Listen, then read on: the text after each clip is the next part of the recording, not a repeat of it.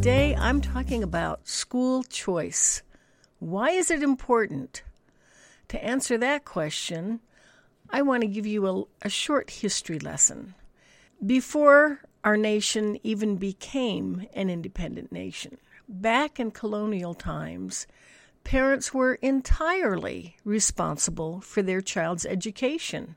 If they were wealthy enough, they hired a tutor. Otherwise, the parents, or possibly some of the older siblings, taught the younger children how to read, how to do basic math computations, how to run a farm, or the trade that the family was in, or arranged for their children to go to another family to apprentice in another trade. This worked well for families that were wealthy. For families living in poverty, the parents, of course, would teach what they knew to their children, but if the parents were illiterate, then the children probably were as well. It worked best in New England, where the Puritans came with the mindset that education was important, was vital to worshiping God. And so they made sure that it happened. In 1647, a law was passed in Massachusetts requiring every town of 50 or more families to have an elementary school available to boys and girls that taught reading, writing, ciphering, and Bible study. Towns of 100 or more families were required to provide a grammar school. This was for the more privileged families and mostly for the boys. And in the grammar schools, Latin was taught. The goal was to prepare them for university and pursuing a career in the ministry or law. But even in these communities where a school was established, it was the parents who did that. They arranged for the construction of the building. They would have planned the curriculum, hired the teacher, decided what days of the year school would be in session. So we came from this time where parents were completely responsible for their child's education to implementing or delegating the managing of the education of their children to our current day of the responsibility to pay taxes. But then everyone pays taxes to educate children. So that really can't be viewed as the parental responsibility. Just compare the level of involvement today with what it was in colonial times. It went from total responsibility to what? How much involvement do you feel you have now in the selection of the curriculum, the choice of teacher, the choice of teaching method? Some parents don't feel that they have much involvement or choice at all. I remember the setting back in the 70s and the 80s when I was raising my children. I remember hearing comments from teachers like, "That's just not the way I do things in my classroom." I remember several stories of parents going to an administrator with a request or a concern and feeling like they just encountered a deaf ear. The attitude seemed to be, what choice do you have? We're running the school. We're going to choose how it's run. Take it or leave it. And I remember hearing parents complain about that situation, but again, feeling they didn't have any choice, any other option, and so they just accepted it. Well, there have always been private schools, but they aren't available for all families. Not all families can afford a private school. I remember I had a friend who attended a parochial school, and she felt it helped her focus more on attendance. There weren't the social distractions. And that was an option her parents could afford, so she was able to do that. But for most families, private schools aren't an option. Charter schools began to open up and spread in the 90s, and they became much more popular. I remember a time about a decade after that when I taught at a large public high school, And the superintendent came to visit our faculty meeting. The topic of his message was that charter schools were on the rise, there was a private school being built in our district, and that we needed to step up our game. We were no longer the only option parents had. We needed to compete. We needed to step up our game and improve. That alone is one great advantage of school choice. If there's only one grocery store in town, they can charge higher prices. Most people will just pay it. But if there are 2 or 3 grocery stores in town, that competition helps provide a better deal for the consumer. We've seen that in several areas of business. Education is no exception. When there's choice, it enforces a level of competition. The service providers need to improve. They need to keep up. Well, choice is always good, but most importantly, in the case of school choice, it reminds us of who is responsible for raising children. Should it be a state or federal agency who is responsible for educating our children? Do we want a nation of state-raised children or a nation of family-raised children? The answer clearly has to be the second choice. Families are best equipped and designed to meet the needs of children. A state or federal agency will not focus on the needs of the individual as a family will. A state or a nation is going to be focused on political expediency. What is the cheapest, most efficient way to run this? During the Industrial Revolution, about a century ago, the main function of the public school system was to prepare students to work in the factory. That was that was the need our nation faced at that time. But is that in the best interest of the individual? And taken from an economic viewpoint, the best way to improve any economy is to encourage that entrepreneurial spirit, that meeting the needs of the individual, allowing a climate where people are not only permitted but encouraged to pursue their dreams, their interests, their passions. Think how many inventions we have that are the result of this spirit, this looking for a better way to do something. Look at the advances we have enjoyed in technology that came as a result of an individual pursuing their goals as an entrepreneur.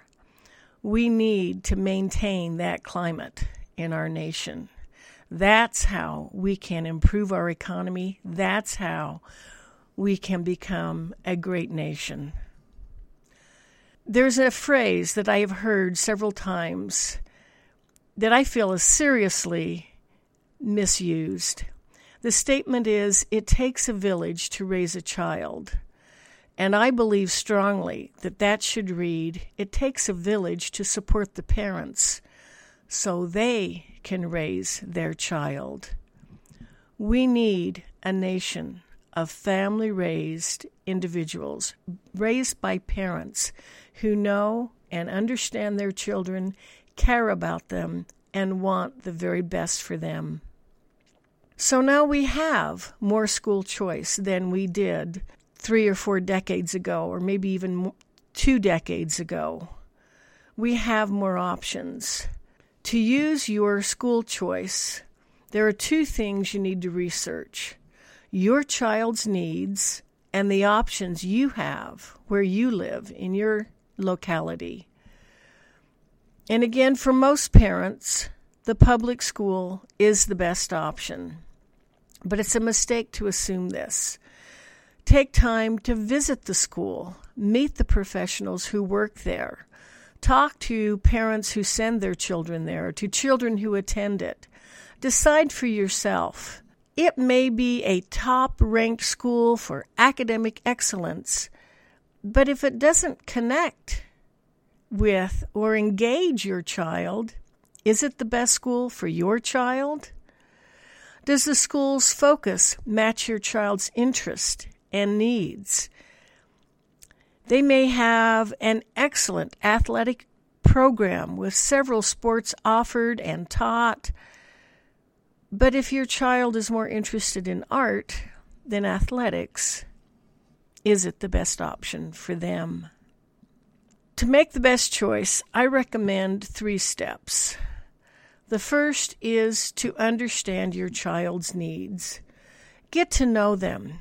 What are they interested in? What do they get excited about? How do they learn?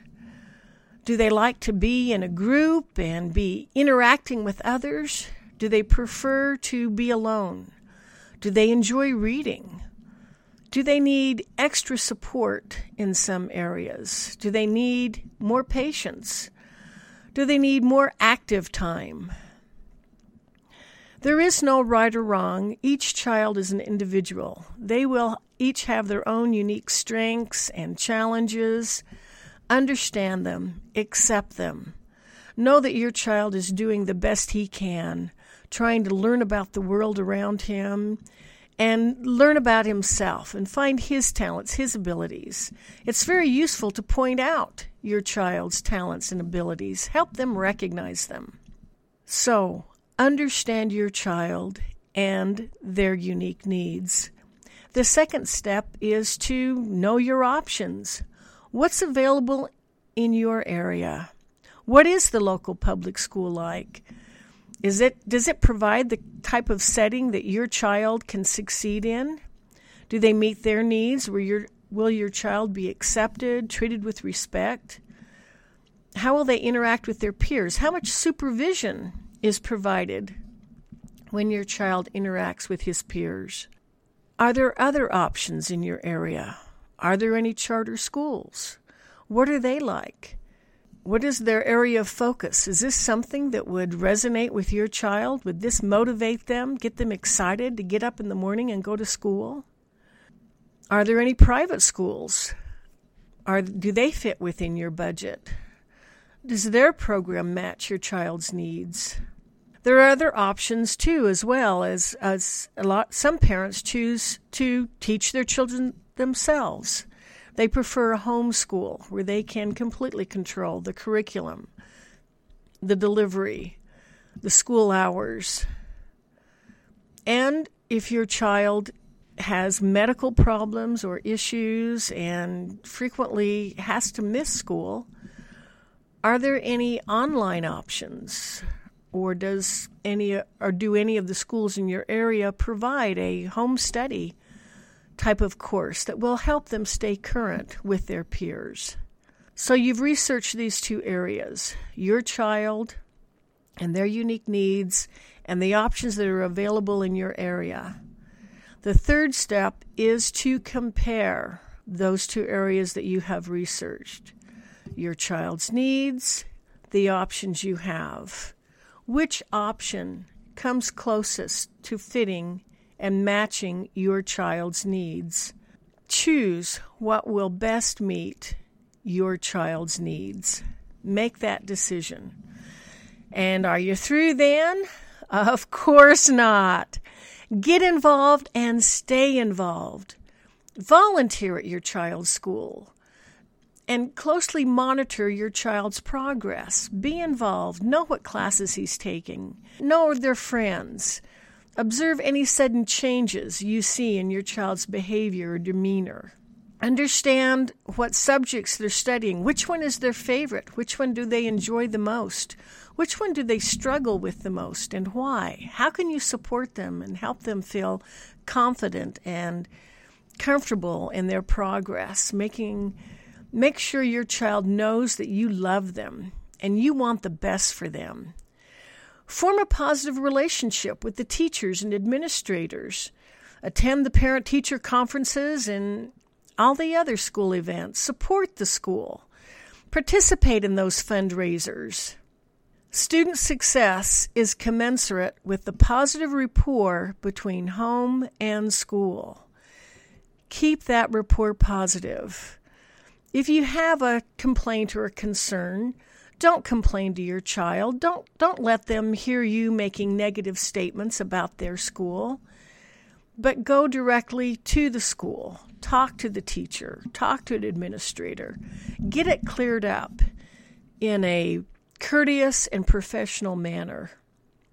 Maintain that positive rapport. Everyone likes to feel appreciated. Be generous when you express your appreciation to your child's teachers, to the educators who are involved in teaching your child. Make sure you know that you value their contributions. So here's my challenge to you. Research your options. Get to know your child. Know him well or her. Research your options. Decide for yourself. Pick the best school for your child. And then become involved. Remember, it is your responsibility as their parent to see that they are educated in the best way possible. For more information, go to my website, insupportoffamilies.com, and sign up for my newsletter. I'd love to keep in touch. Feel free to leave a comment. How do you feel about school choice? This is Emma Lou Penrod, hoping you have a great day.